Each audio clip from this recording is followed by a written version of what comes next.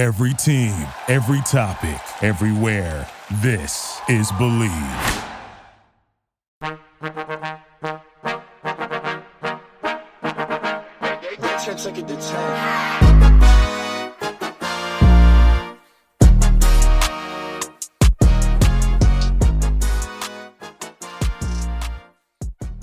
Hello, everyone, and welcome back to Pop Culture University, the university where you learn what is going on in pop culture and see what also life lessons you can learn from the situations that are going on with these celebrities.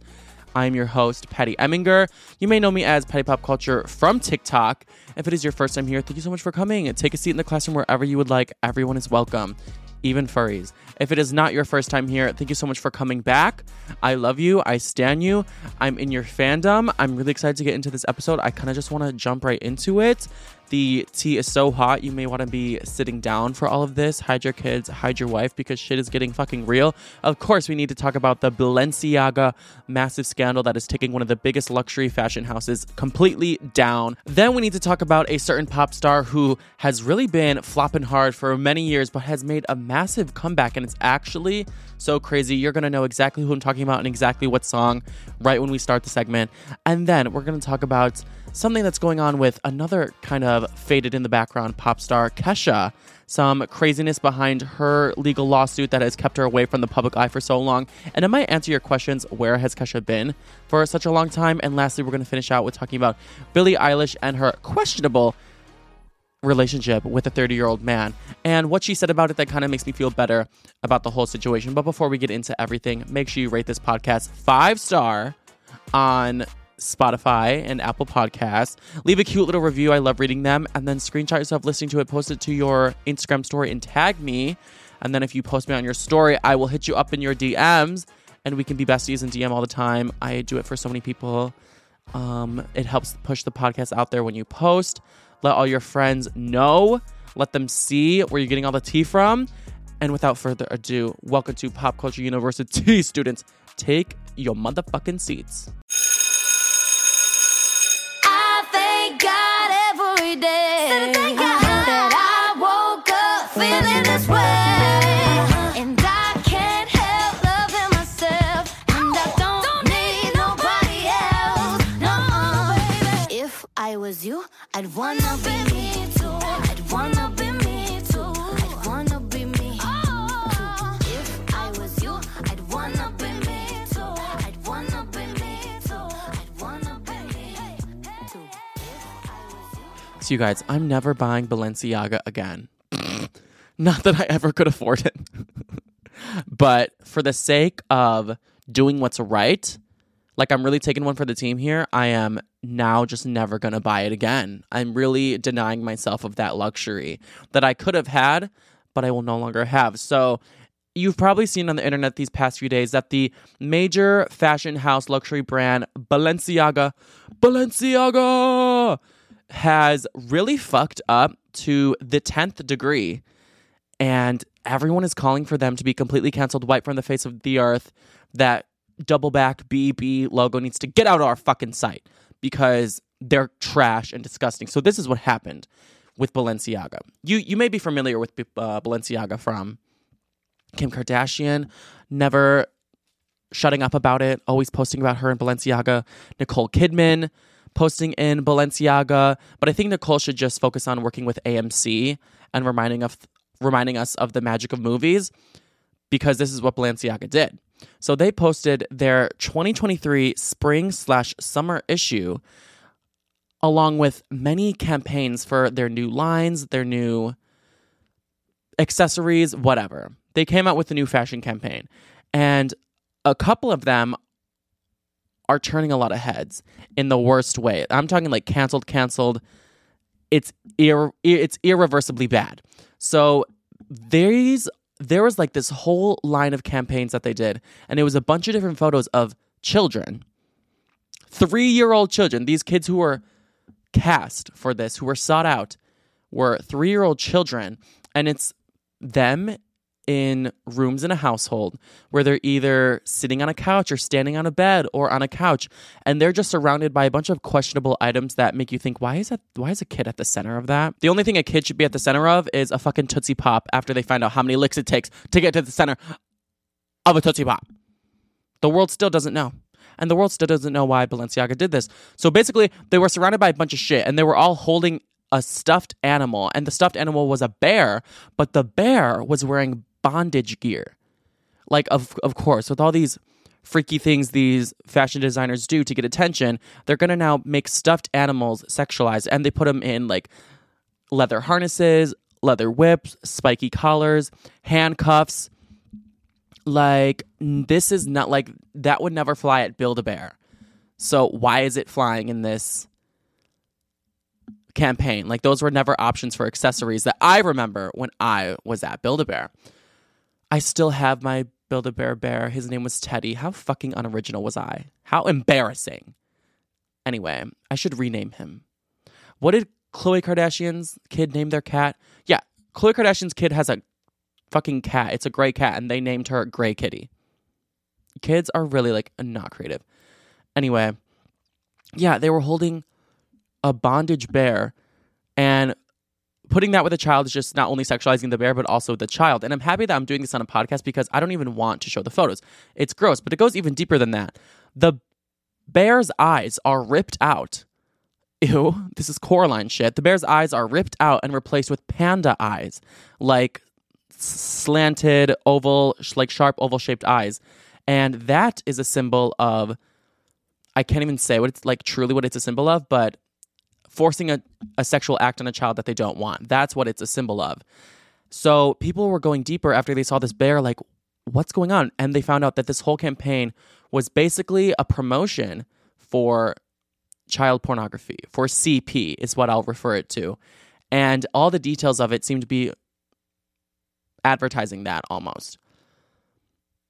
So also in the photos, basically, the kids are just on beds with a bunch of accessories around them that they're selling. But there's duct tape, because we know Balenciaga loves duct tape. They love wrapping people up in that shit until they can't walk and look like there's a whole broomstick up their ass. So they love duct tape. And they have their own Balenciaga duct tape that says Balenciaga on it. But in this photo shoot, they made the duct tape spell Balenciaga but have two A's. So it's BAAL. And that's the part of the roll that's facing us. So you just see something that says Ball. And Ball is known for being a demon that is known for possessing and traumatizing kids. The demon's name is Ball. So why would they suddenly add an extra A for the first time ever if they weren't trying to refer to him? Then you zoom into the photos and you see there's kids' drawings in the background. Like you've seen the movie like The Conjuring or Sinister. The creepy young girl with bangs and buck teeth is always in her room drawing some weird demonic shit with her whole family getting murdered by a demon. It's like those photos, but it's showing a black demon that looks like Ball.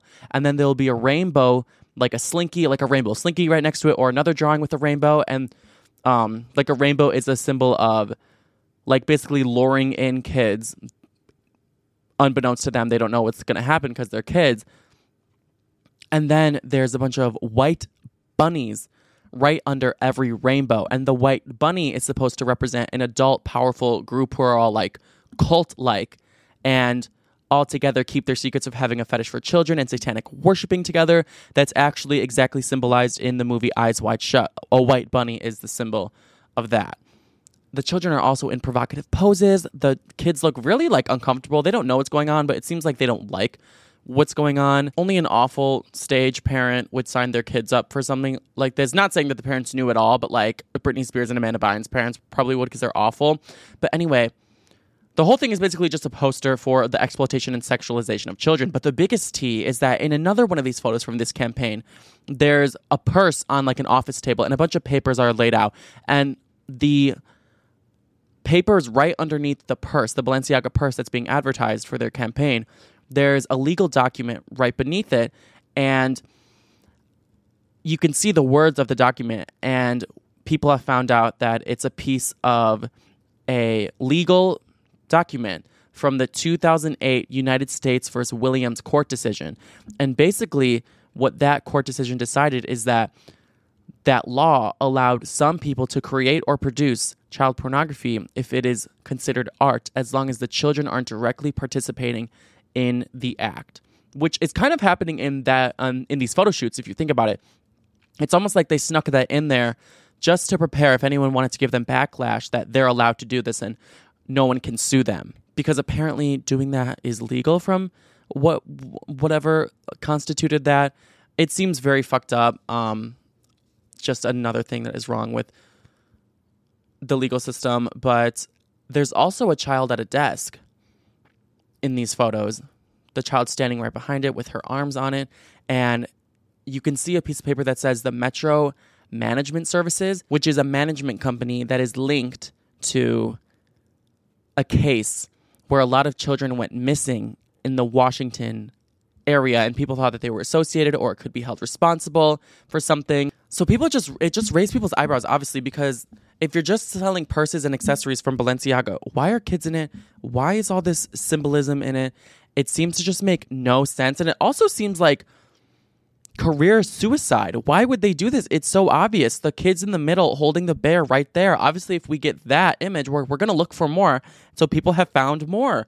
All these things that I just said. So it's very interesting. When I first saw this and people were talking about it, I thought like maybe they were trying to raise awareness for children being sexualized, and that's why like the kids in the photos weren't necessarily participating in anything, but it was still very provocative and thought-provoking, and maybe they just wanted to raise awareness, and they put that legal document in there.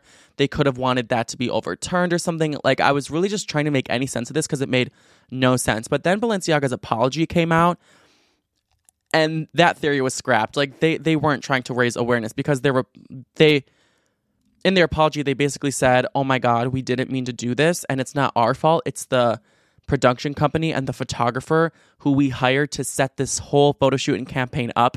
It's their fault. Balenciaga didn't know that this was going to happen. It's the people who worked at the photo shoot. So they said, we sincerely apologize for any offense our holiday campaign may have caused. Our plush bear bag should have not been featured with children in this campaign. We have immediately removed the campaign from all platforms. We apologize for displaying unsettling documents in our campaign. We take this matter very seriously and are taking legal action against the parties responsible for creating this set and including unapproved items for our Spring 23 campaign photo shoots. We strongly condemn abuse of children in any form. We stand for children, safety, and well-being.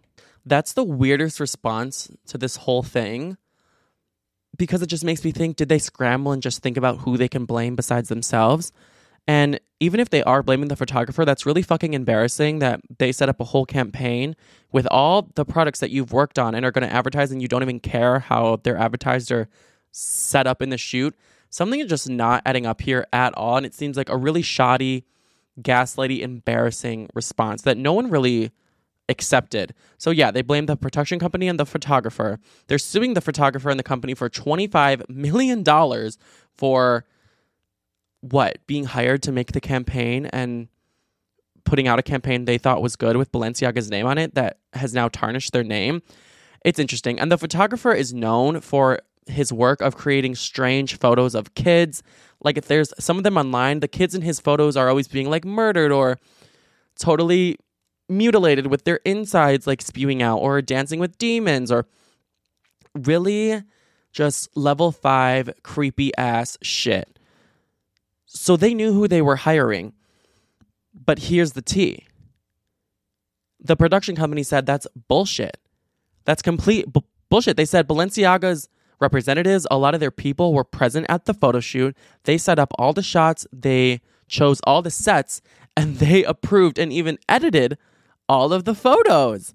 Like, did you think you would get away with this? Did they think the production company would just not say anything? It's so weird to me. Then the photographer said, I'm not in the position to comment on Balenciaga's choices, but I must stress that I was not entitled in whatsoever manner to neither choose the products, nor the models, nor the combination of the same. So basically they're saying, I did not choose any of this. I was only solely requested to lit the given scene and take the shots according to my signature style. Yeah, so the production company and photographer saying, that's Balenciaga bullshit. The B in your brand now stands for bullshit. The double B's on your purses, bullshit, back to back. It's just very interesting. So people are saying, why did Balenciaga do this? If they really did choose this, why? And all they did was really like apologize. They didn't even offer an explanation. So then I was thinking, I'm like, maybe they wanted to like low-key promote that fetish or try to normalize it or like spread the word of Satan, or people's rumors about the Illuminati always trying to subliminally spread words of Satan. I was like, maybe something like that is going on, some kind of conspiracy theory, evil shit. Or maybe they wanted to get people talking about them and their whole brand and knew any press is good press, I guess, and maybe they think they'll make more sales, and they technically didn't like harm the child, and they knew according to that law that they can't be sued or whatever. And it seems like it's one of those two. Maybe they just wanted attention or something, because they seem to have prepared for the backlash, because they deleted their Twitter 2 days before they posted this, and they wiped their Instagram clean 2 days before they posted this, almost like taking themselves out of any arena to take responsibility or see anyone's hate or spread bad attention to their pages. Like they just took themselves off the platform before as maybe like a guard or a shield. The whole thing is very fishy to me. They posted a second apology. Let me see what they said. So they said, we'd like to address the controversy surrounding our recent ad campaigns. We strongly condemn child abuse. It was never our intent to include it in our narrative. Huh? Then whose was it? The two separate ad campaigns in question reflect a series of grievous errors, false, for which Balenciaga has taken responsibility. Okay, so now they're taking responsibility, which is like really bad that they're admitting, because those aren't errors, bruh. Those are not errors.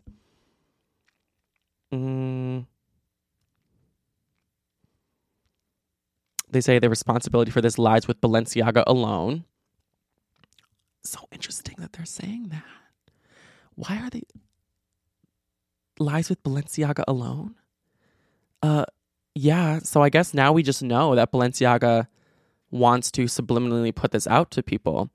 They said, well, internal and external investigations are ongoing. We are taking the following actions. We are closely revising our organization and collective ways of working. We are reinforcing the structures around our creative process and validation steps.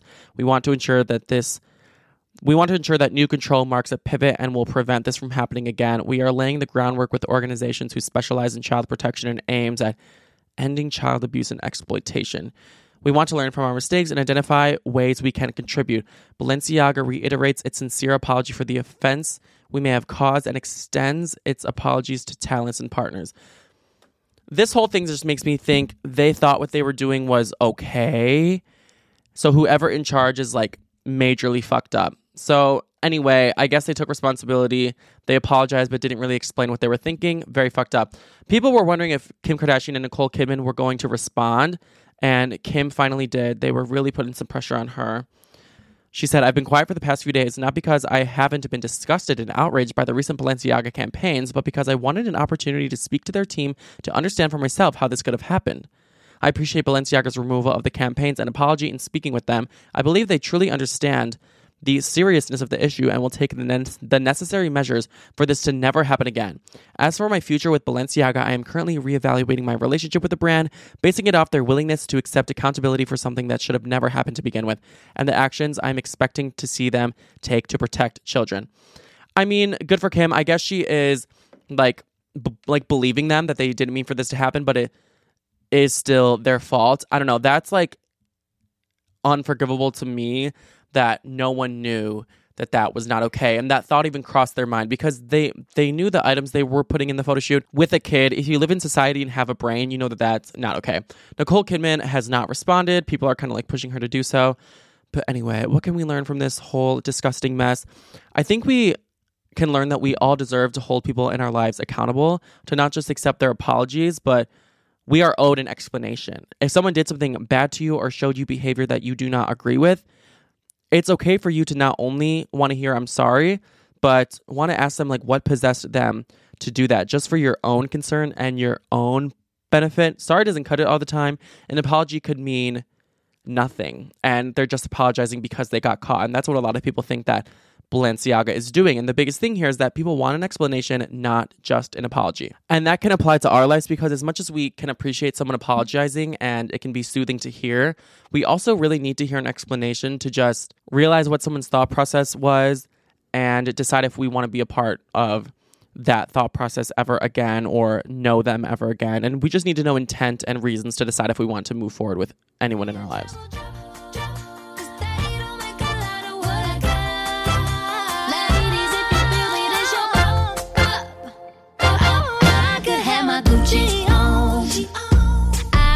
My Louis Vuitton, but even with nothing on, bet I made you look. Said I made you look. Yeah, I look good in my Versace dress. Take it off, but I'm hotter when my morning hair's a mess. But even with my hoodie on, bet I made you look. Said I made A pop girl who unwillingly went into retirement because no one liked her music anymore has finally made a comeback, and she is one of the, dare I say, most iconic staples, and I think highly people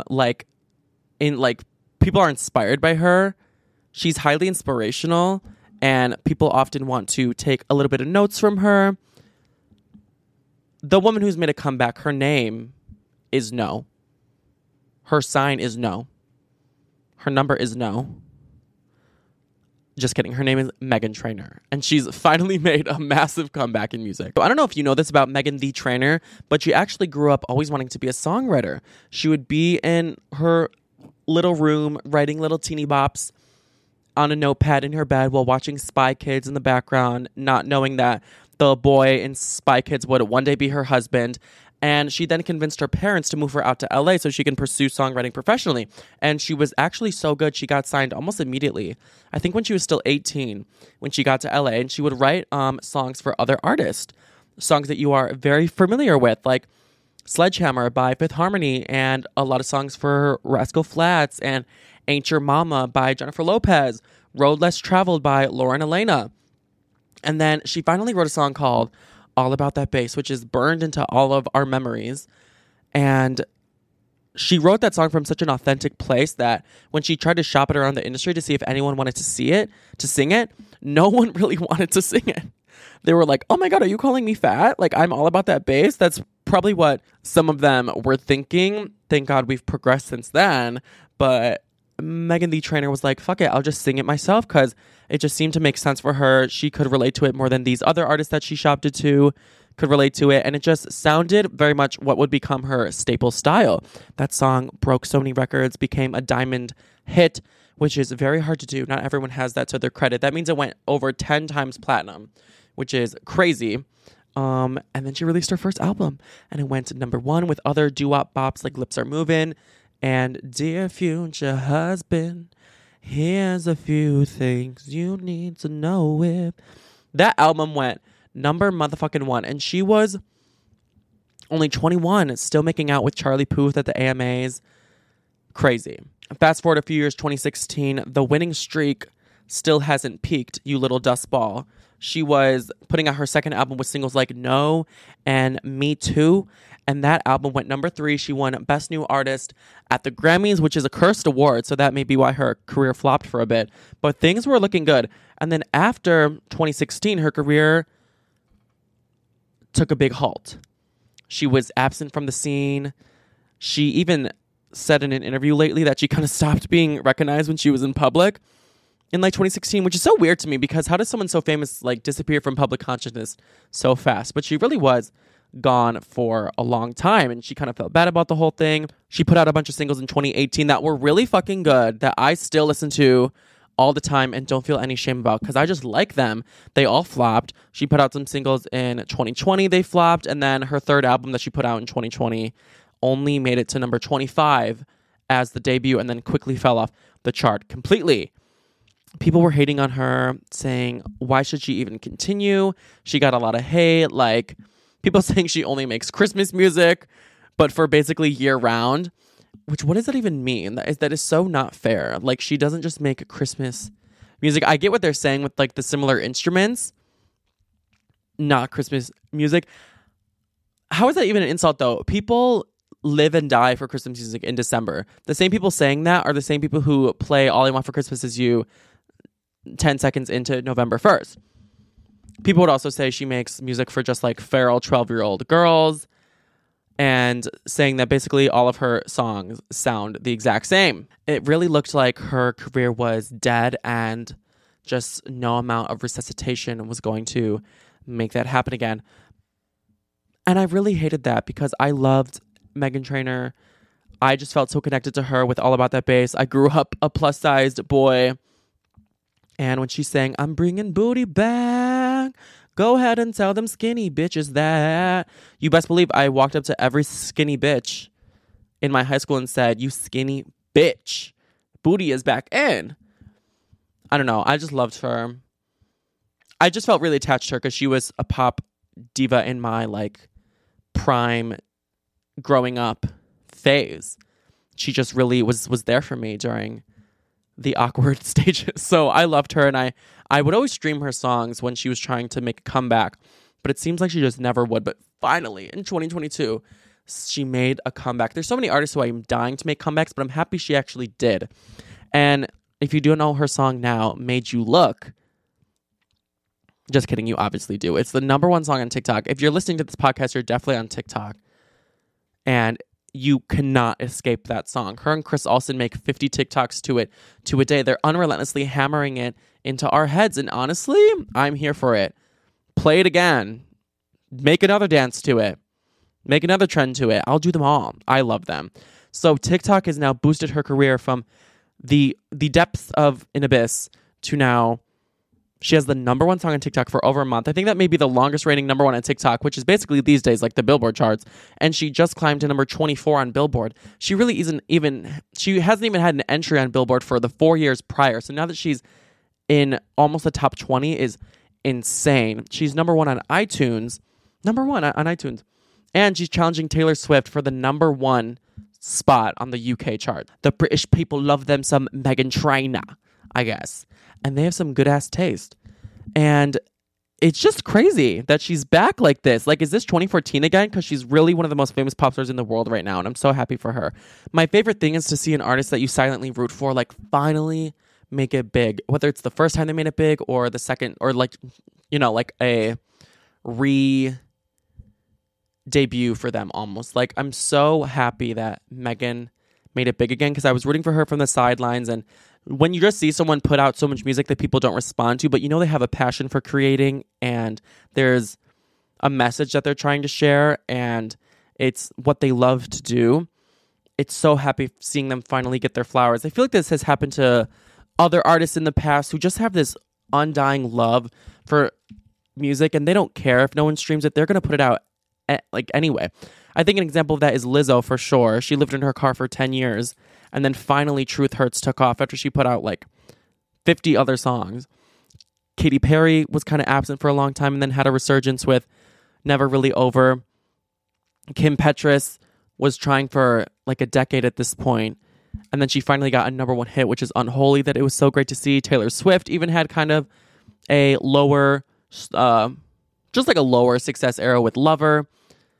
Not that that album wasn't massive, but you know what I mean. Compared to other Taylor moments, Taylor's super hard on herself about success and everything. She cried when Reputation didn't get nominated for Album of the Year, but she just kept creating. And then she put out Folklore and it won the Album of the Year. So I love the message of whatever you're passionate about, don't let anyone's critical response or flimsy opinion dictate if you're going to keep going or not. If you're just so passionate about that, you live and breathe it, just keep going. And I think Taylor really expresses that in this speech that she gave. But, you know, I've learned that the difference between those who can continue to create in that climate usually comes down to this: who lets that scrutiny break them and who just keeps making art.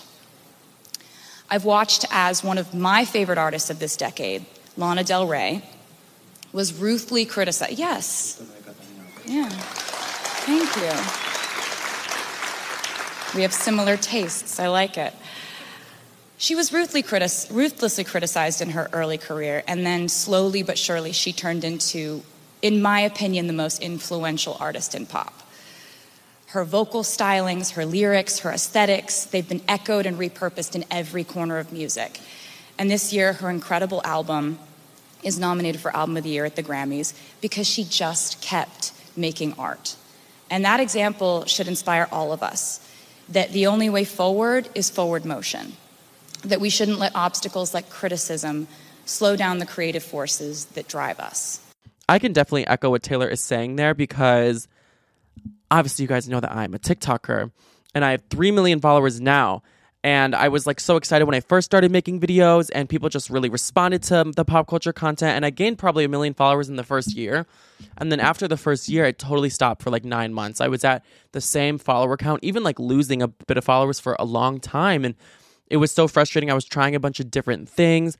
People seemed to not be responding to what I used to put out, not following for things that I used to put out. And it really got me down. And there was like a battle in my head just going on, like, what am I doing wrong?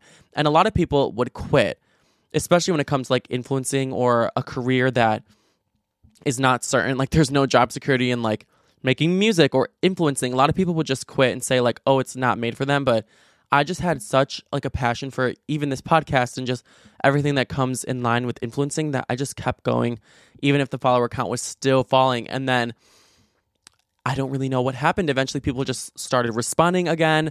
I switched a few things up for sure. And I just kept looking for what can I do to get people excited again, to get to follow again. And after trying 100 different things, I gained another million followers in probably like 5 months earlier this year. So I went from 1 million to 2 million. And then I gained another million in probably just a span of 2 months. So I went from 1 to 2 to 3. After being at 1.1 million for like 9 months straight, I shot up to 3 million in like 7 months. And now I have even more opportunities. I went to the Billboard Awards. And I'm just so happy I didn't quit when things got rough just because of my very thick passion for it. Kind of like Meghan Trainor when no one was responding to what she was doing for a long time. She was born with the drive to be a songwriter. She was doing it since she was a teenager. So no matter what the critical opinion was at that time, or if no one showed up for her, she was going to show up for herself. And I love that. So what can we learn from Meghan Trainor's massive comeback after being left in the dust for so many years? I think the strongest key to manifest your own success that I've definitely learned within myself is that the strongest way to manifest success and make sure success won't miss you is to pursue something that you're madly obsessed with and passionate about. Because then come hell or high water, come any scrutiny or period of failure, simply due to the fact that you can't live without it and you live and die for it, you will be successful. And even if you're so amazing, the best at something, but you don't have passion for it, you won't be as successful as the person who has the most fiery passion for what they do. And I think deep down, like, you know what you're passionate about. You know what you get excited to talk about. You get excited to think about. You get excited to do. Even if it's something as simple as like making sandwiches. Like maybe your passion is making sandwiches or drawing with sidewalk chalk. It could literally be anything. But you know what your passion is. So I think even if you just start to do it on the side, even a little, you're gonna most likely succeed in that because you just won't fucking stop. So yeah, do something you're obsessed with and love. Daddy, daddy, if you wanna drop the attic, give me love, give me Fendi, my Balenciaga, daddy, you gonna need to bag it up, cause I'm spending on Rodeo, you can wish me back it up, I'll be gone in the AM, and he got me Prada, get me Miu Miu like Rihanna, he always told me cause I never cause no drama, and when you want it, baby, I know I got you covered, and when you need it, baby, just jump under the covers. We all know and love Kesha, formerly known as Key $Ha, for her crack whore brand, brushing her teeth with a bottle of Jack, and then waking up in a bathtub, and supporting being a cannibal. Jeffrey Dahmer will always thank her for that. But she's been gone for a while from public view, partly due to her traumatizing past that she's gone through in the industry that is now being brought to light on Twitter this week, because the hashtag #FreeKesha was the #1 trend. Very similar to the Free Britney movement in its wording, but very different in its context. Not the same at all. and Kesha is not posting basically nude photos with just a little heart emoji covering her vagina on Instagram like Britney Spears is. Very different situations here. So Kesha, obviously we know she'd had so many hits in the past. TikTok, clearly. That song clearly inspired the TikTok app. Blow. Why did I think of Blow before the other ones? We Are Who We Are, Timber. Many hits. And she wrote and produced those alongside a very famous man, writer and producer in the industry, and his name is Dr. Luke. Now, Dr. Luke is one of the most known names behind the scenes in the music industry because he wrote songs like California Girls with Katy Perry, Wrecking Ball with Miley Cyrus, Circus, Britney Spears, Since You've Been Gone, Kelly Clarkson, Sugar, Maroon 5, The One That Got Away, Katy Perry, and TikTok with Kesha. So his name has been credited on these singers' biggest hits of their whole career. So there was one time where everyone was working with him. Everyone loved him. Then, as you may know or not, it came to light in 2014 that he sexually assaulted Kesha. He took advantage of his power in the industry, and one night at a party, I believe it was at Nicole Richie's birthday party, or Nicole someone, I don't know. It was at another famous woman in the industry's birthday party or something, that she woke up in a bed the next day with clear signs of being roofied and then R-worded by someone who allegedly was Dr. Luke. Now, I have to say allegedly because of what happened after. And the craziest part about all of this is that Kesha was already in a contract with Dr. Luke. So even after he SA'd her, she was stuck working with him, which is so disgusting and evil. Imagine your abuser getting paid when you release music. Absolutely horrible. She took him to court and tried to be freed from the contract, tried to expose what he did to her, but at the end of the day, he won for some reason, and then the Free Kesha movement started. Her song Praying, which is iconic and should have won the Grammy, I still remember that night wanting her to win the Grammy so fucking bad, and then they gave it to someone else who was not as good. I'm sorry. It should have gone to Praying. Her song Praying is about him. I hope your soul is changing. I hope you find your peace falling on your knees, praying. Very deep song. And like her best vocal performance, just such an iconic Kesha song. But it was about him. So obviously you would think people in the industry wouldn't want to work with him anymore, knowing that their peer and very respected artist Kesha went through that with him. But there actually is a few people who have worked with him recently because simply his power position and I guess his talent in the industry to give people hits. He's worked with people like Doja Cat, Nicki Minaj on Super Freaky Girl. He's credited on that song.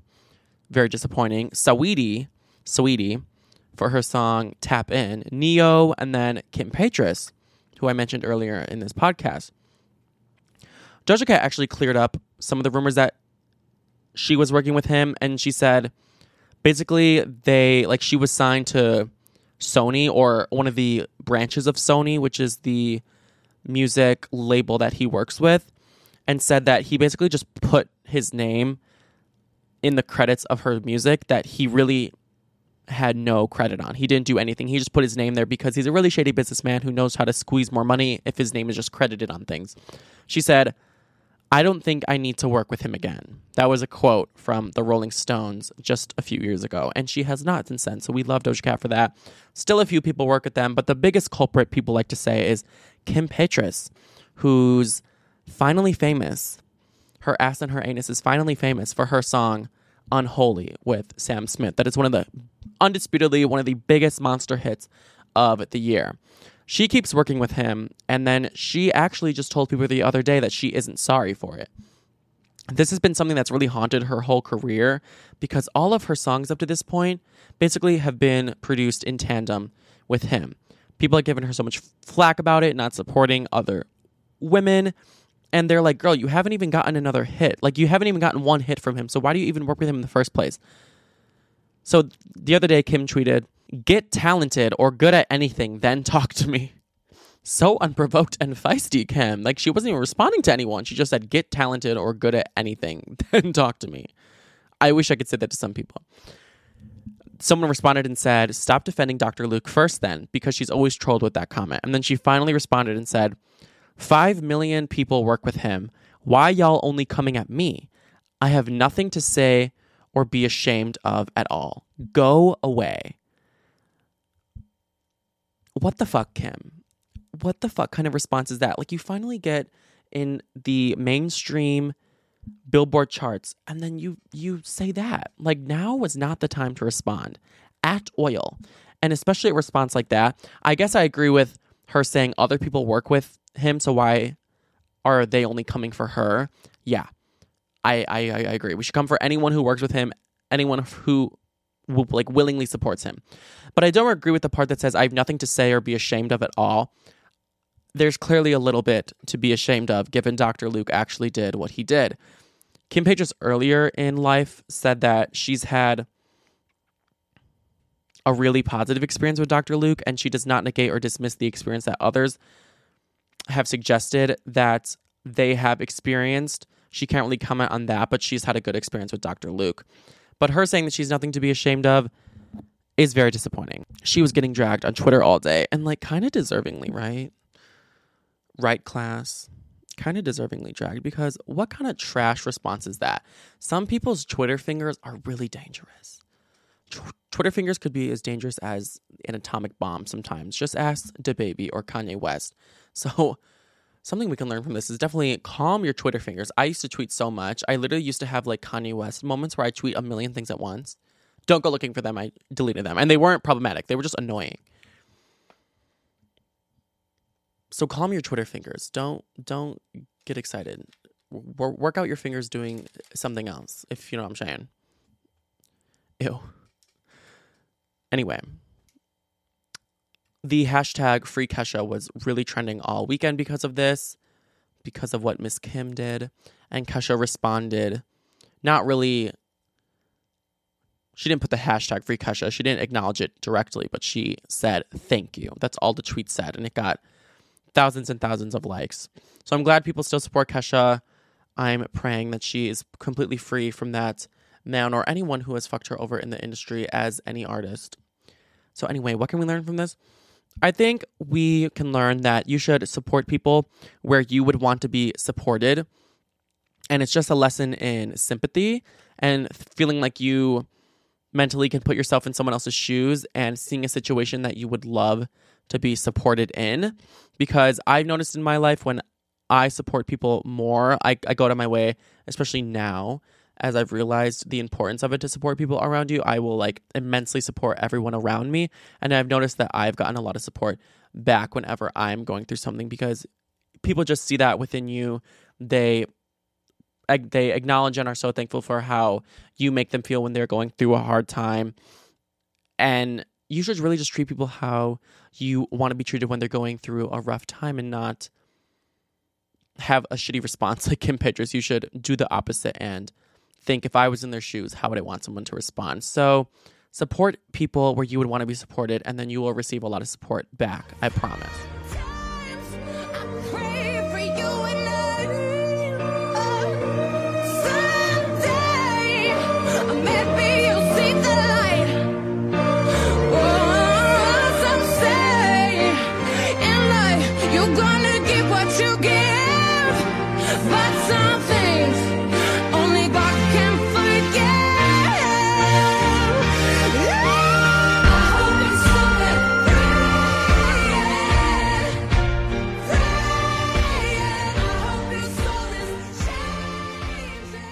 All right, so Billie Eilish. Do you like her new hairstyle? Very pin straight black, giving Chinese bangs with the bun up. I'm just kidding, it's not. But I like the sleek black bangs. It's cute. She just did her Vanity Fair, like the same interview, however many years apart interview. It just came out, which is like my Super Bowl. I'm obsessed with that shit. I don't even know why. I just like seeing Billie Eilish change. The parasocial relationship building with that video is amazing. I kind of want to make one of those for myself, you know, ask myself the same question year after year. Maybe I'll do that. Anyway, she said in her interview some information about her new man, Jesse Rutherford. And class, if you remember, I have a lot of choice words to say about them. What I basically say is that, what is Billie, 20? And her man is 31? I would always say that, like, that is the worst age to have an age gap, because if you are late teens, early 20s, you're probably just coming into the relationship world. There's a lot to be melded and manipulated within you that an older man who knows and remembers what it's like to be that age could take advantage of, just because he sees the power imbalance, sees the ignorance within you. I support age gaps, but when it's between those two ages, I don't know if I love it. So I've been giving her some slack for it. Not that I don't love Billie. I think she can make her own decisions. Her brother Phineas said that as long as she's happy, he's happy. Like, I'm on that same vibe, but the whole thing I'm just not obsessed with. I keep seeing TikToks this week of people saying that if you want an older man because of his money, that's fine. But if you want an older man because he's more mature, girl, good fucking luck.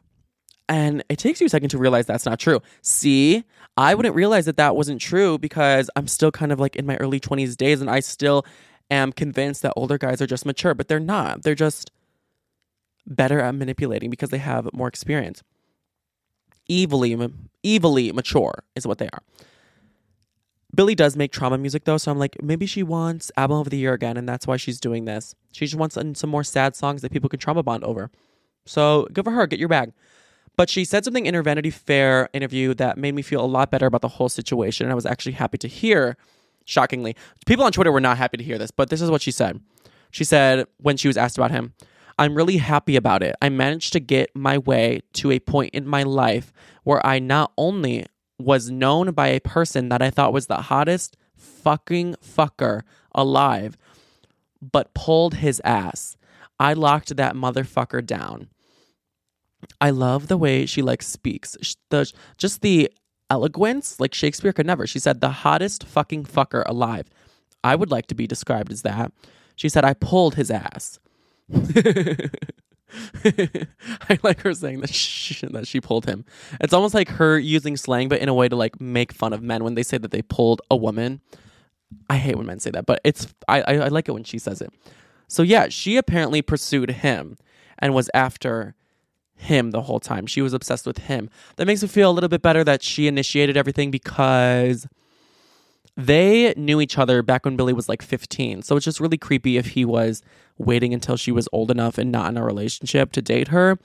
I was scared of those predatory vibes, but seeing that Billie was maybe it was the other way around, she was waiting until she was old enough, it makes me feel a little bit safer for her. Some people on Twitter, I saw a really viral quote tweet that said that that's really disappointing. I don't know. I mean, I think the other way around would have been bad if Jesse was finally, I pulled her, the hottest fucking girl alive. Waited until she's legal and now she's mine. I would have not liked if he gave that response, but since she did, I love that. They even went to an award show, red carpet together. They were wrapped in a blanket, trying to be very much A$AP Rocky and Rihanna. They did it better, but it's fine. They still looked cute on the red carpet. She never even used to publicly announce relationships. So the fact that she's showing affection on a red carpet to someone shows just how much she likes him. So I'm happy that Billie's happy, and I guess I can put the situation to rest for now. But if Jesse Rutherford tries anything, if we get a Dear John out of Billie Eilish, we will find him. He will be added to our our list of names with a red underlining. So good for Billie.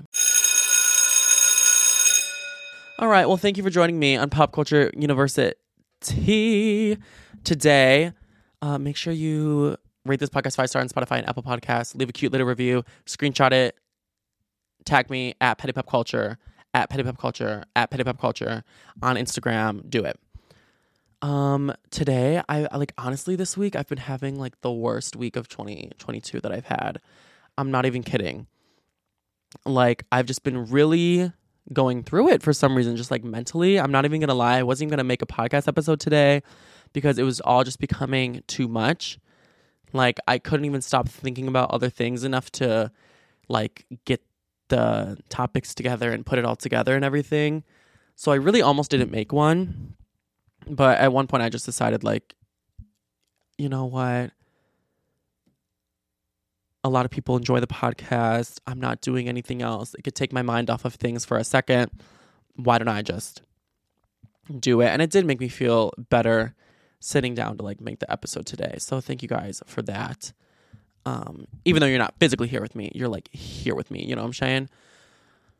But I don't know. I have just been like so overwhelmed. It was like one of these weeks where I was just like stuck in my bed, like that kind of depression where you just don't even want to get out of bed. Just so much going on.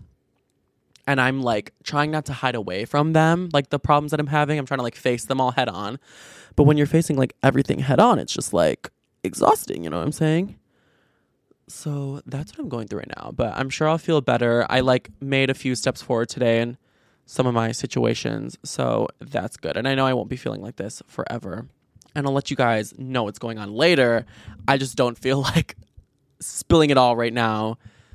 I hope you understand, but I definitely will let you into like what was annoying me and everything, but I'm gonna just try to like get through it and stay on my grind. I think the only thing that got me to like still have a productive day, like make a TikTok, do my emails and work shit, and then like go to the gym and make a podcast episode, is just because it's like a habit of mine at this point. It would almost feel really weird if I didn't, and it would just add more stress, and I didn't want to like exacerbate the problem. So that's really the only thing that like kept me going. And I think it's okay to admit when you're like not feeling the best. So that's why I'm confiding in y'all and saying I'm like not feeling okay right now. I'm kind of just like struggling a bit. But I know next week I'll be fine. The tides will have turned. It's not going to last forever. And any issue I'm facing right now, I can handle anything that comes my way, and it'll just make me better and stronger. So yeah, but thank you all so much for listening today. I love you. I stand you. I'm in your fandom. This is a Tuesday, Friday podcast, so make sure to tune in Friday. Tell your friends, tell your friends' friends, tell your grandma's friends, tell your dog's friends. Buy a blimp and put the podcast name on it. Do whatever you got to do. But truly, thank you all for listening. I appreciate y'all, and feel free to DM or anything, and I will see you guys on Friday for Class on Friday. Okay. Bye. Thank you for listening to Believe. You can show support to your host by subscribing to the show and giving us a 5-star rating on your preferred platform. Check us out at Believe.com and search for BLEAV on YouTube.